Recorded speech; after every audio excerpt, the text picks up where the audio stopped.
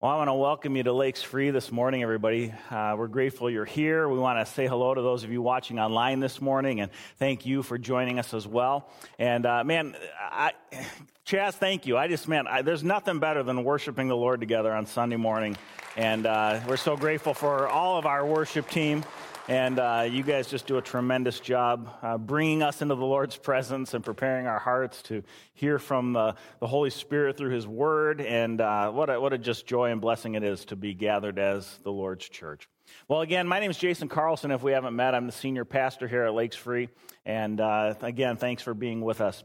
Just a few quick announcements for you this morning that I want to make sure to mention. First of all, you may recall, you may have seen over the weekend, I sent out a church-wide notice.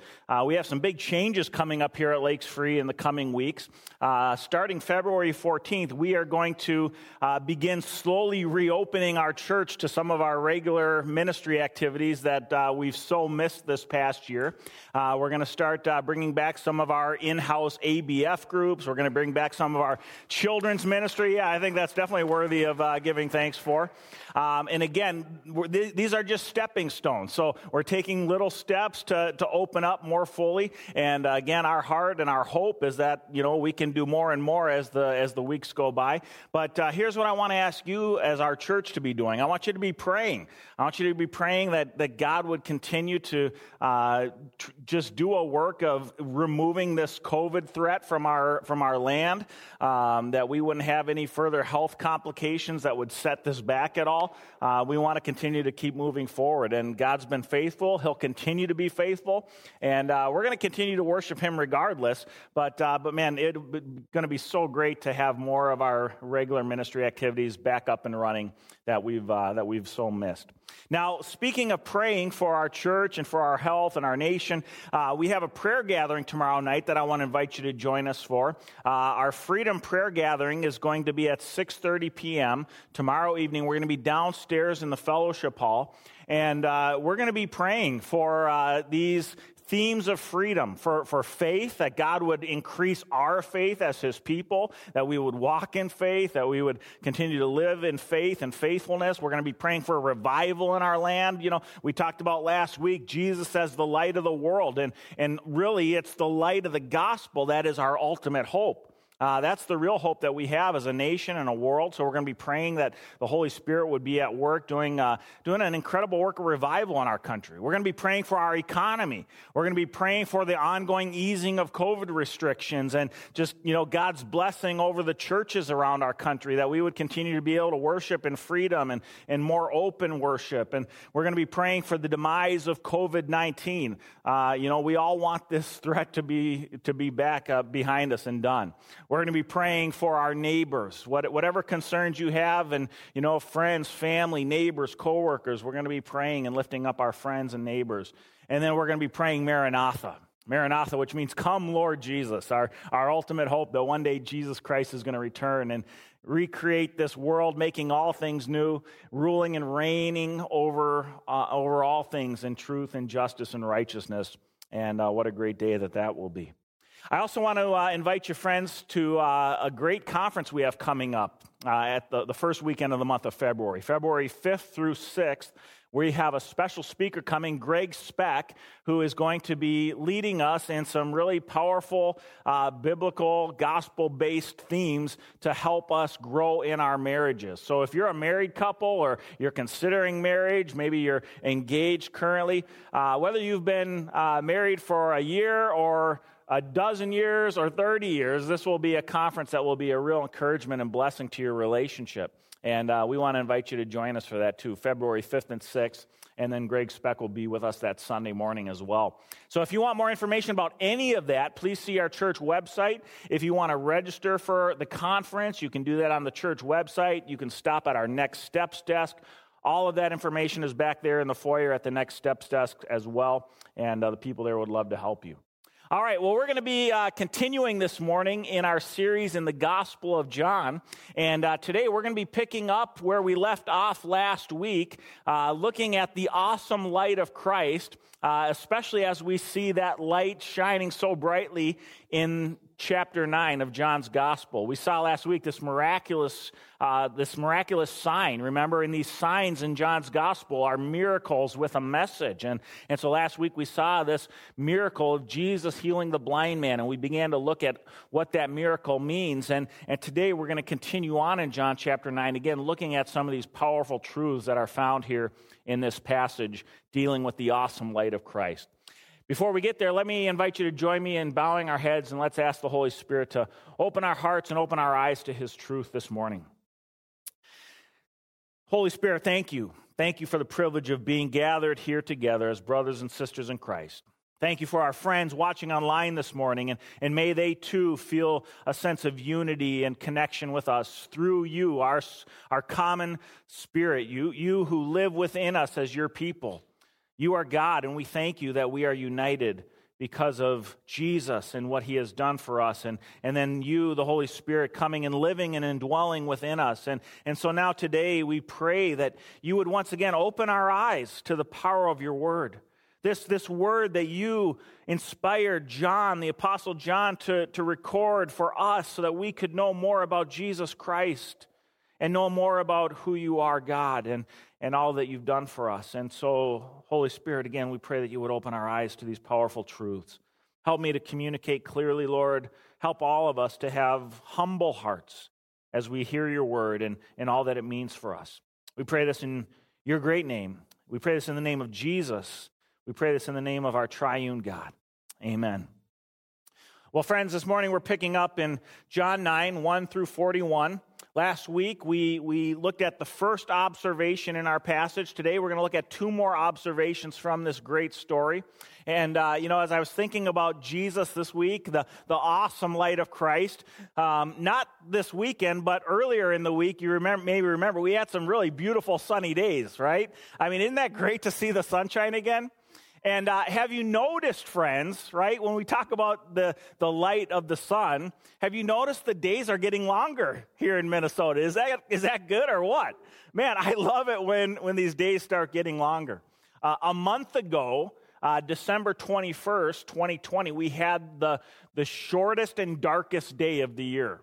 It was the winter solstice. And on December 21st, friends, we had only 8 hours and 43 minutes of daylight.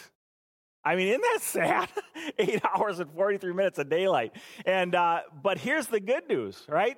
In basically the past month, we've gained, as of today, 29 minutes of daylight just in the last month, and we are currently increasing daylight every day at a rate of about 2 minutes a day. And man, that is good news in my book. If you're like me and you like the sunshine, I just can't wait. Even better news, in just 5 months, on June 20th, we're going to have the longest day of the year. That's not too far off, friends. Over 17 hours of sunlight. I can't wait.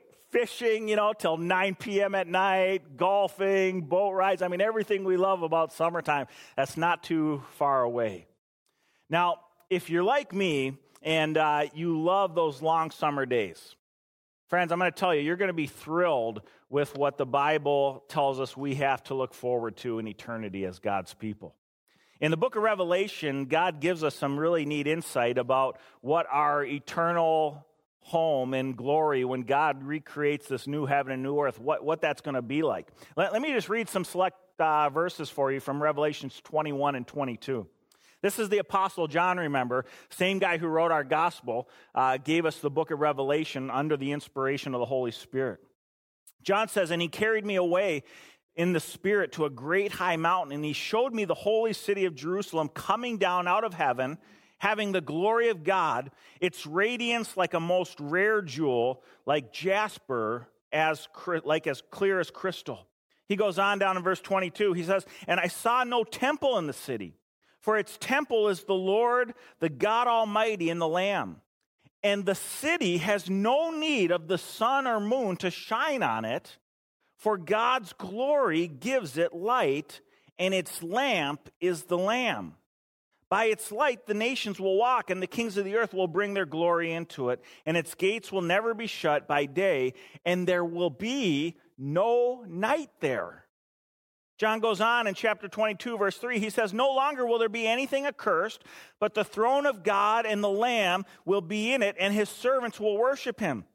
They will see his face, his name will be on their foreheads, and night will be no more. They will need no light of the lamp or sun, for the Lord God will be their light, and they will reign forever and ever." Friends, isn't that amazing? The Bible tells us in the new creation that there's not going to be any sun or moon. It'll be like in the very beginning of creation, like we talked about last week, when God said, "Let there be light," and there was light, and yet God hadn't created the sun or moon yet, but there was light. Why? Because God himself was the radiance, was the glory, was the light. And in the new heaven and the new earth, there will be no sun, there will be no moon. We won't need those kinds of lights because God will provide light for us. And John tells us there will be no night there. Man, if you're a person who loves the sunshine, who loves the daylight, you're going to love the new heaven and the new earth. And you know something, friends? 2,000 years ago, just think about this. 2,000 years ago, God gave this world a tangible preview of eternity when Jesus Christ, in his glorious light of life, broke into the darkness of this world. And in his radiance and his glory, Jesus Christ pierced the darkness of our spiritually blind world. And he shone brightly the light of truth, the light of hope, the light of the glory of God. That's what we're seeing here in our study in the Gospel of John. We're seeing John share with us about that breaking in of the light of God's glory that came into this world and made himself known. And it's like John says as he opens his gospel in John 1, verses 1 through 5. John says, "In the beginning was the Word, and the Word was with God, and the Word was God. He was in the beginning with God." Remember, the Word there is Jesus. John goes on, "All things were made through him, and without him was not anything made that was made." And here's the best part. "In him was life, and the life that Jesus brought was the light of men. The light shines in the darkness, and the darkness has not overcome it." Friends, the darkness has not overcome the light of Jesus Christ. No matter how dark this world is, no matter how dark this world gets, the light of Christ cannot be overcome. And that's what John is revealing to us here in his gospel, this awesome light of Jesus Christ. We saw John last week in our passage here in John chapter 9. We saw John explain and share with us how the light of Christ went out into the world and made his glory known. And we saw that glory, the radiance of Jesus' glory, in this great sign, this great miracle of healing the blind man. And if you were with us last week, you'll recall we looked at the first point in this two-part series, this two-part sermon, the awesome light of Christ. We saw that the light of Jesus Christ is a light that shines. And last week we talked about how the light of Christ shining illuminates certain truths for us in this passage. And in verses 1 through 12, we saw how the light of Christ illuminates first the error of legalistic religion. Remember, the disciples see this blind man and they say to Jesus, who sinned? Was it this guy or his parents? Because obviously, right, we know that if you're a sinner, you must have done something wrong to deserve that. And they had this flawed legalistic view of this man's affliction. And if you recall last week, I talked about how the point Jesus shares with his disciple, the reason for this man's blindness was not a result of his sin or his parents' sin, but that God might use him to display his glory to the world. God had a plan and a purpose for this man's affliction. And so God dispels this myth of this legalistic view of sickness and illness and affliction. We then saw how Jesus shines hope upon our trials and pain when he brings healing to the blind man. Why? Because our God is a healer. We talked about that reality, that we can trust Jesus. He's our deliverer, and he can heal us. And sometimes those healings come in the form of physical miracles, physical deliverance from our trials and our afflictions. And sometimes those healing miracles come in daily graces, where God gives us the strength and the faith to continue walking in the midst of our trials and pain, but He promises to never leave us or forsake us. And then we saw last week how the awesome light of Christ shines, piercing our spiritual darkness with a ray of life. And that was really the ultimate meaning behind this sign here in John chapter 9, that we are all spiritually blind. Our world is caught up in spiritual darkness, but Jesus pierced the darkness with the hope of the gospel. And now today, friends, we're going to pick up here again in John chapter 9, looking at verses 13 through 40. We're going to look at what happened following the miracle of the healing of the blind man and the response of the various people to this miracle. And we're going to see, friends, that there is some powerful application for us today, for our world today, as we see the result of the awesome light of Christ displayed and how people respond to that light. Let's take a look at our passage this morning, John 9, verses 13 through 40. I'm going to read this. You can follow along in your own Bibles or on the screen behind me. So after Jesus heals this man, they brought to the Pharisees the man who had formerly been blind. Now it was the Sabbath day when Jesus made the mud and opened his eyes. So the Pharisees again asked him how he had received his sight. And he said to them, "He put mud on my eyes, and I washed, and I see." Some of the Pharisees said, "This man is not from God, for he does not keep the Sabbath." But others said, "How can a man who is a sinner do such signs?" And there was division among them. So they said again to the blind man, "What do you say about him, since he has opened your eyes?" He said, "He is a prophet." The Jews did not believe that he had been blind and had received his sight until they called the parents of the man who had received his sight. And they asked them, "Is this your son, who you say was born blind? How then does he now see?" His parents answered, "We know that this is our son, and that he was born blind, but how he now sees we do not know. Nor do we know who opened his eyes. Ask him, he's of age. He'll speak for himself." His parents said these things because they feared the Jews. For the Jews had already agreed that if anyone should confess Jesus to be the Christ, he was to be put out of the synagogue. Therefore, his parents said, "He is of age, ask him." So for the second time, they called the man who had been blind, and they said to him, "Give glory to God. We know that this man is a sinner." He answered, "Whether he's a sinner, I do not know. One thing I do know, that though I was blind, now I see." They said to him, "What did he do to you? How did he open your eyes?" He answered them, "I've told you already, and you would not listen. Why do you want to hear it again? Do you also want to become his disciples?" And they reviled him, saying, "You are his disciple, but we are disciples of Moses. We know that God has spoken to Moses, but as for this man, we do not know where he comes from." The man answered, "Why is this an amazing thing?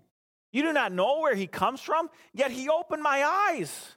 We know that God does not listen to sinners, but if anyone is a worshiper of God and does his will, God listens to him. Never since the world began has it been heard that anyone opened the eyes of a man born blind. If this man were not from God, he could do nothing." They answered him, "You were born in utter sin, and you would teach us?" And they cast him out. Jesus heard that they had cast him out, and having found him, he said, "Do you believe in the Son of Man?" He answered, "And who is he, sir, that I may believe in him?" Jesus said to him, "You have seen him, and it is he who is speaking to you." He said, "Lord, I believe," and he worshiped him. Jesus said, "For judgment I came into this world, that those who do not see may see, and those who see may become blind." Some of the Pharisees near him heard these things and said to him, "Are we also blind?" Jesus said to them, "If you were blind, you would have no guilt. But now that you say we see, your guilt remains." What a fascinating account of the after effects of this miracle, the response of the various people to this miracle. I want to share two more observations from this chapter for us to think about. When we think about Jesus and the awesome light of Christ, we saw again last week, Jesus is a light that shines. And now today, observation number 2 that we see here in our passage. Jesus is a light that defines. a light that defines. I shared with you guys last week how a couple of weeks ago, following Christmas, my family and I had a chance to go down to Georgia and visit my in-laws who moved down there a few years ago. And they live in a really awesome area. I shared last week. They're in the southern end of the Appalachian Mountains, and their home is in the foothills of the mountains. And so they have this deep valley that's right behind their house, and I mean a beautiful forest. And one of my father-in-law's favorite activities since they've moved down there is he's built a little feeding trough in his backyard. And he loves feeding the wild animals and just seeing, what kind of animals show up each day. And while we were down there, we saw all kinds of animals. He goes to Walmart, he buys these big bags of corn, and he puts them out in their backyard. And I mean, they'll have like huge herds of deer that come through, possums, raccoons, coyotes. And one of the fun things that we did when we were down there in Dahlonega, Georgia with my in-laws, well, at nighttime, the animals would come out. But you see, in the darkness, you could make out silhouettes. You could hear the animals rustling out in the forest, walking towards their backyard. But you couldn't always see what exactly was out there eating, what kind of animal was out there eating.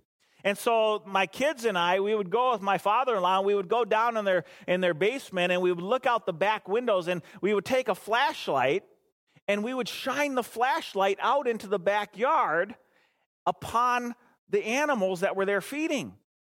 And when the flashlight shined upon the animals, what was once just a silhouette, what was once hidden in darkness, suddenly came to clarity, suddenly came to definition. We could make out what kind of animals were there eating at the trough, whether it was a deer or a possum or a coyote or a raccoon.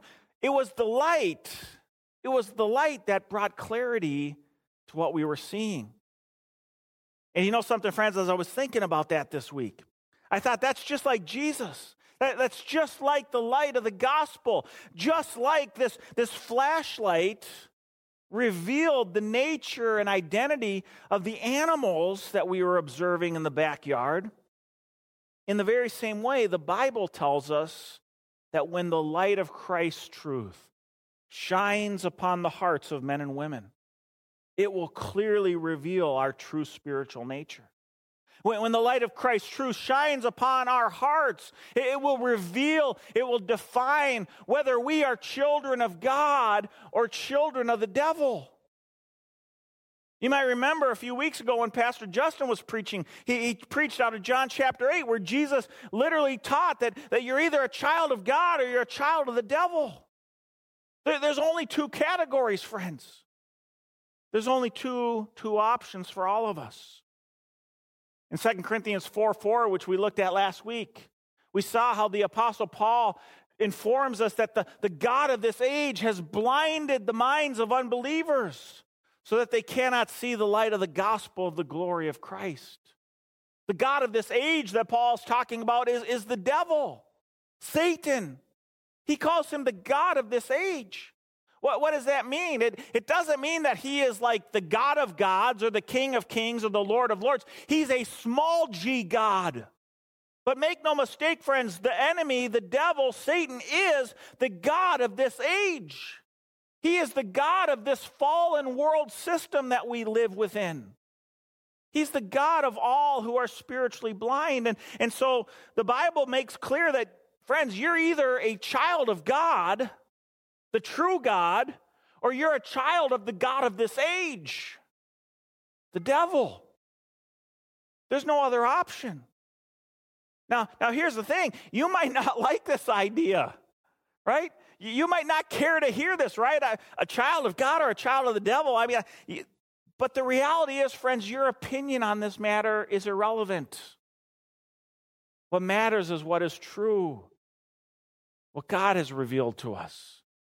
You might remember in John chapter 18 and in Jesus' trial with Pontius Pilate, the Roman governor of Judea there. Jesus says to Pilate, "For this reason I was born, and for this reason I came into the world, to bear witness to the truth." Jesus tells Pilate the whole reason he came into this world was to testify or bear witness to what is true. And one of the truths that Jesus reveals clearly to us is you're either a child of God or a child of the god of this age, the devil. There's no other possibility. There's no third option. And so, friends, we need to take this reality very seriously. And as I mentioned a moment ago, when the light of Christ's truth, when the light of the gospel shines upon a person's heart, in other words, when a person is exposed to the message of the gospel of Jesus Christ, what that will do is it will quickly and clearly reveal a person's true spiritual nature. When the light of the gospel shines upon our hearts, it will reveal whether we're a child of God or a child of the god of this age, the devil. And we see this fact demonstrated in our passage this morning in both tragic and triumphant ways. We see it in 3 examples this morning. We see it, first of all, number one, in the light of the gospel shining in Jesus in the form of this miracle, this sign revealing to the world our spiritual blindness, and Jesus as the light which pierces through the darkness. We see, number one, that some reject the light. Some reject the light of Christ out of pride.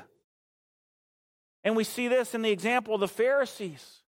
Here's this man who is healed miraculously. He hasn't been able to see his entire life. Now he can see. And what is the Pharisees' response? The Pharisees' first response in verse 16, this man's not from God, for he doesn't keep the Sabbath. They're more worried about Jesus healing this man on the Sabbath than the incredible act of God in his light and his glory displayed in the world in the form of this miracle. But Jesus didn't keep the rules. He didn't do it the right way. They're more concerned about all of these other things that are so irrelevant in light of the incredible miracle that was done in their midst. They go on in verse 29, we're disciples of Moses. We know that God spoken to Moses, but as for this man, we do not know where he comes from. And then they accuse the blind man. They say, you were born in utter sin, and you would teach us. I mean, talk about spiritual pride here. They were so blinded by their pride that even when the light of the gospel shined upon them, they couldn't see it. And friends, without a doubt today, there is no greater obstacle to a right relationship with God than pride. There's no greater obstacle than the heart's pride, which sets itself up in opposition to Jesus Christ. There are people who reject Christ because of intellectual pride. People who in their human wisdom, they say things like, well, I know better than to believe in myths and fairy tales. I'm not going to believe in that baloney. And it's like the Apostle Paul says in Romans 1:22, professing to be wise, they've become fools. Some people reject the light of Christ out of an emotional pride. This kind of person says, I don't need Jesus. I don't need anyone. I mean, who are you to tell me I'm a sinner? And so they just kind of reject it out of this emotional gut reaction. They're so prideful, they don't want to hear anything about the message of the gospel. You have other people who reject Jesus out of pride, out of a spiritual pride, like the Pharisees we see in our passage this morning. People who think they're really good, moral, religious people. I'm basically a good person. I'm not perfect, but, I'm a pretty moral person. I try to do the right things. And I'm certainly not as bad as those people over there. God's got to accept me. That was really the sin of the Pharisees. That was their problem, their spiritual pride. It was like the story Jesus told in Luke 18 about the 2 men who went up to the temple to pray. One, a Pharisee, says, oh, God, thank you so much that I'm not like this bad sinner over here. Right? That's spiritual pride in his heart. I'm so thankful, Lord, I'm not like the sinner. And yet the other man, the sinner, the tax collector, he goes to the temple to pray and he beats his breast and says, God, have mercy on me, because I'm a sinner. See, the Pharisees missed out on Jesus in the light of the gospel because of the pride in their heart. How sad, friends, to miss out on Jesus because you're too proud to acknowledge your need for a Savior. So many people do. They miss out on the light of Christ. We see, secondly, in our passage that some people reject the light of Christ out of fear. So people reject the light of Christ out of pride, but then there's another category where people reject the light of Christ out of fear, out of the consequences of following Jesus. And we see this in the example of the blind man's parents. Right?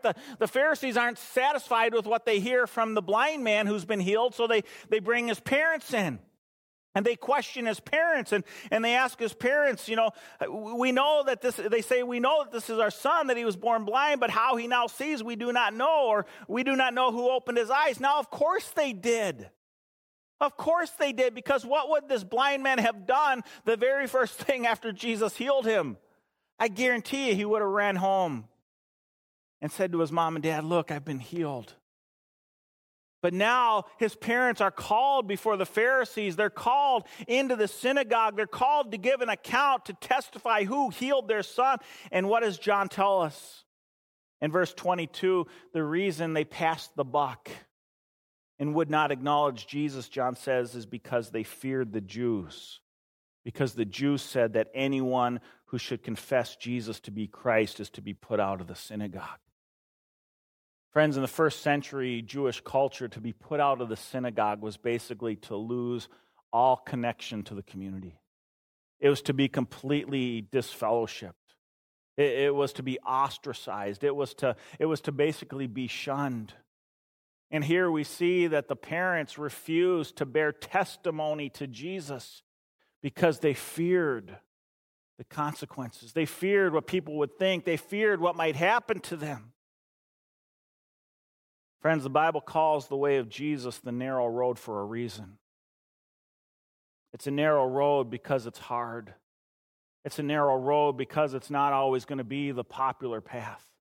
It's a narrow road because when you walk following Jesus, you're going to walk in opposition to the prevailing culture around us.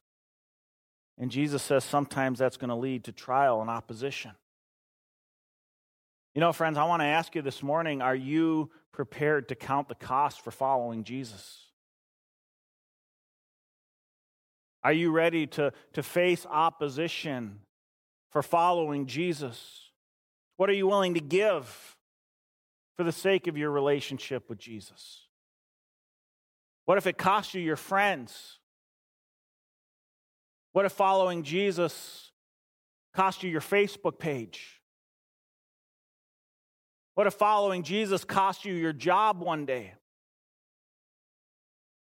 What if following Jesus cost you your very life?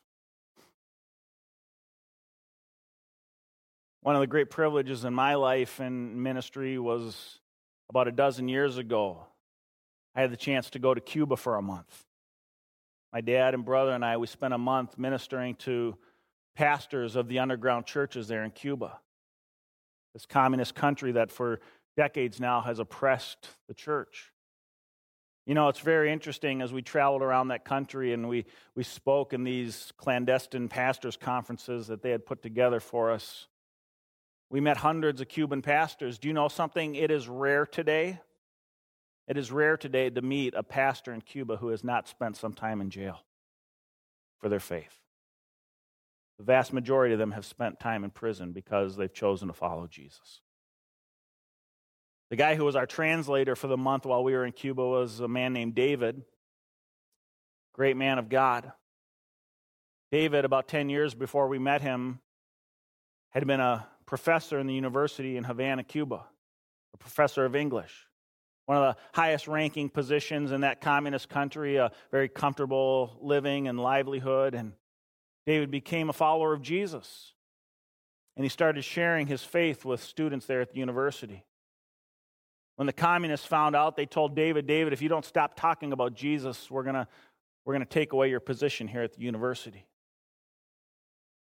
David wouldn't stop talking about Jesus, and so they took away his position. Kicked him out of the university. He was no longer a professor. They said, David, if you don't stop teaching about Jesus, we're not just going to take away your position at the university. We're going to take away your home and your possessions, and we're going to throw you and your family out on the street. You're going to be homeless. That's your choice. Quit this Jesus nonsense or lose everything. David said, I can't stop. I can't stop professing Jesus. And so the communists took everything. They took his home, his possessions, confiscated his bank account, everything. And he and his family were homeless on the streets. I'll never forget, one of the most powerful things I've ever witnessed in my life was standing in a conference with a few hundred Cuban pastors. And in our time of worship, these pastors singing in Spanish, I have decided to follow Jesus. No vuelvo atrás, no vuelvo atrás. No turning back, no turning back. I remember looking over at David and tears were running down his cheeks. I've decided to follow Jesus. No turning back, no turning back. The world behind me, the cross before me. No turning back, no turning back. Friends, are you willing to count the cost for following Jesus? You know, if you haven't made that commitment now when it's easy, you're never going to stand when it's not. And friends, this is no inconsequential matter. Jesus tells us in Matthew 10, 32 to 33, he says, so everyone who acknowledges me before men, I also will acknowledge before my Father who is in heaven. But whoever denies me before men, I also will deny before my Father who is in heaven. Are you willing to count the cost? Are you willing to follow Jesus no matter what? Friends, that's a choice we all need to make in our hearts. It's a commitment that leads to eternal life or eternal judgment. We next see in our passage that while some reject the light of Christ out of pride and some reject the light of Christ out of fear, there's others though who see the light and they embrace the light with great joy and humility, like the blind man in our story. The blind man, very different from the Pharisees, very different from his parents. The blind man recognized his need. See, he was blind and he knew there was nothing he could do to remedy his blindness. But it wasn't just his physical blindness that he knew he needed help with. He also recognized his spiritual blindness. And he acknowledged Jesus as Lord, and John tells us that there and then he worshiped him. And he wasn't afraid to tell anybody about who had healed him, because he recognized his desperation apart from Jesus. He recognized his blindness, his need. He could do nothing to save himself. He needed Jesus. And again, this wasn't just about his physical blindness. He saw the sign in the miracle, the meaning behind the miracle. He recognized his spiritual depravity and his need for Jesus as his Savior. Friends, do you also recognize your need for Jesus?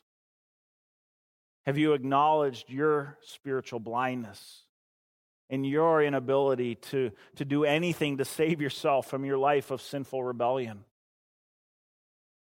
As we talked about last week, all of us are blind. All of us have sinned and fall short of the glory of God. There is nothing that we can do of our own merit, of our own works, of our own righteous deeds to bring ourselves back into the presence of a holy God. Like the blind man in our passage this morning, we too are desperate in our sin, desperate in our rebellion, desperate in our spiritual blindness. And there's only one who can shine a ray of light and hope upon us, and that's Jesus. John, in one of his letters, shares with us one of my favorite verses in the Bible, 1 John 1:9. John tells us that if we confess our sins, that he, Jesus, is faithful and just and will forgive us of our sins and cleanse us of all unrighteousness. You see, there's a path out of this spiritual blindness that we're lost in, friends. It's the free gift that Jesus offers each and every one of us when we put our trust in him, when we confess our sin, when we acknowledge our need. Jesus promises to open our eyes. He promises to cleanse us and make us new creations. And I want to tell you this morning, friends, the light of Christ is shining upon your heart right now. Those of you watching at home, the light of Christ's truth is shining upon your heart right now, this very moment. Some of you might even feel that ray of Christ's truth right now. I mean, that light is so bright, you're going to feel it. You're going to feel it in your heart. You're going to feel it in your soul. You're going to feel it convicting you. You're going to feel it drawing you to something greater than yourself. And that's God. That's His Holy Spirit speaking truth into your life. And the question you need to ask yourself this morning is, am I going to reject the light? Or like the blind man, am I going to embrace the light of Jesus with humility and great joy? Changes everything. The third observation now we see here in John chapter 9, we've seen Jesus as the light that shines. We see Him as the light that defines. We also see Jesus, though, as a light that blinds. He's a light that blinds. One of my greatest pet peeves, I'm gonna make an admission here this morning. One of my greatest pet peeves in life, friends, are people who drive at night with their high beams on. Are you kidding me? All right. Now, I didn't grow up here in Chisago County, but I seriously am starting to wonder, do they teach this in driver's ed? I mean, like, I drive around here at night, and it seems like every other car is driving with their high beams on. Like, friends, when you're coming up to another car, turn them off, right? It's just common sense. But, man, it just drives me nuts. I mean, even looking at this picture, it's like blinding me, right? But here's the thing about high beams. They're a blessing, friends, when they're lighting your way, but they're blinding when they're in your way. Am I right? They're a blessing when they're lighting your way, but they're blinding when they're in your way. And it's the very same thing with Jesus. The very same thing with Jesus. When the light of Jesus shines into this world, friends, understand the light of Jesus is for each and every person in this world a source of blessing or blindness. It's either a source of blessing or blindness, and whether you see Jesus as lighting your way or someone who's in your way makes all the difference in the world. See, this is what Jesus means in verse 39 in our passage. If you have your Bibles open, Jesus says, "For judgment I came into this world, that those who do not see may see, and those who see may become blind." What's Jesus talking about here? What does he mean when he says those who do not see? What he's talking about are those who humbly acknowledge their need for a Savior. And Jesus says those people are going to see. Their eyes will be opened. They'll see the truth. But Jesus says there's another kind of person, the person who does see. And this is the person who thinks they have no need for a Savior. And Jesus says this kind of person will become blind. Just like the Pharisees in our passage, friends, the Pharisees had sight, but they had no light. They were spiritually blind and blind unto judgment. Judgment separated from God for all of eternity because they could not acknowledge the light of Christ. And friends, there is no more tragic consequence in this world than to reject the light of the gospel offered to us in Jesus Christ. So let me ask you this morning, is Jesus lighting your way? Or is He in your way? Do you see Him as your means to sight or someone to fight? How do you view Jesus Christ? See, to miss out on Jesus, to reject what He offers is to continue to walk in blindness. It's a blindness that leads to judgment, spiritual separation from God for all of eternity. But the good news, friends, is if you'll acknowledge your blindness this morning, if you'll recognize your sin and your rebellion against God and turn to Jesus, He'll open your eyes. He'll forgive your sins. He'll set you on a new path. walking in the light of true life in him. Don't miss out on Jesus. Don't miss out on the awesome light of Jesus. Let's close in a word of prayer. Heavenly Father, we just thank you. We thank you for sending your Son, Jesus Christ, into this world so that we might see the light of the hope of the gospel. The good news that you, God, were not content to leave us trapped in our sins, but you made a way for us to be forgiven through your Son, Jesus Christ, who came into this world to share the truth with us and to show us his light and to ultimately give his life as the perfect sacrifice for our sins, taking our sins upon himself so that we could be made new, washed and cleansed and forgiven by the gift of his blood, which covers us and atones for our sins and allows us to come into your holy presence once again. And Lord, I just pray that none of us here this morning would miss out on the good news of the light of the gospel of Jesus Christ. That we would see your light shining brightly, that we would respond to your bright shining light, that your light would draw us and compel us to hope in you and trust in you and believe in you.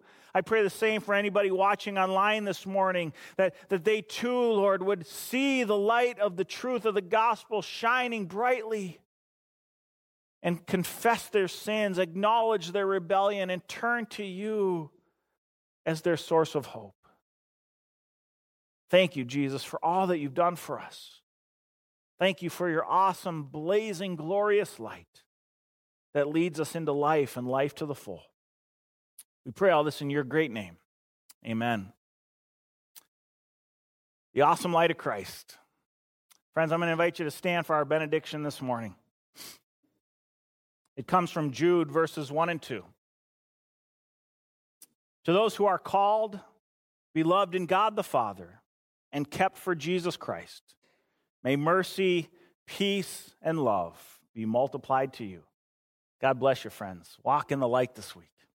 Amen. Hi, everybody. Pastor Jason here, and I want to thank you for joining us for our online worship service this morning. I pray it's been a blessing to you. I want to encourage you now to visit our church website, www.lakesfree.org. There you can find more information about our church, you can find updates on the latest happenings here at Lakes Free, and you can find an abundance of resources for further teaching, equipping, and encouragement. So please check that out. We also have a prayer link there on our homepage where you can submit prayer requests, and we would love to pray for you. And if you'd like to continue your worship by giving to the work of the Lord here at Lakes Free Church, we have a very clear and simple giving link there on our homepage, and we would appreciate your support. I want to thank you again for being with us this morning. I pray that you have a blessed week, and we will look forward to seeing you soon.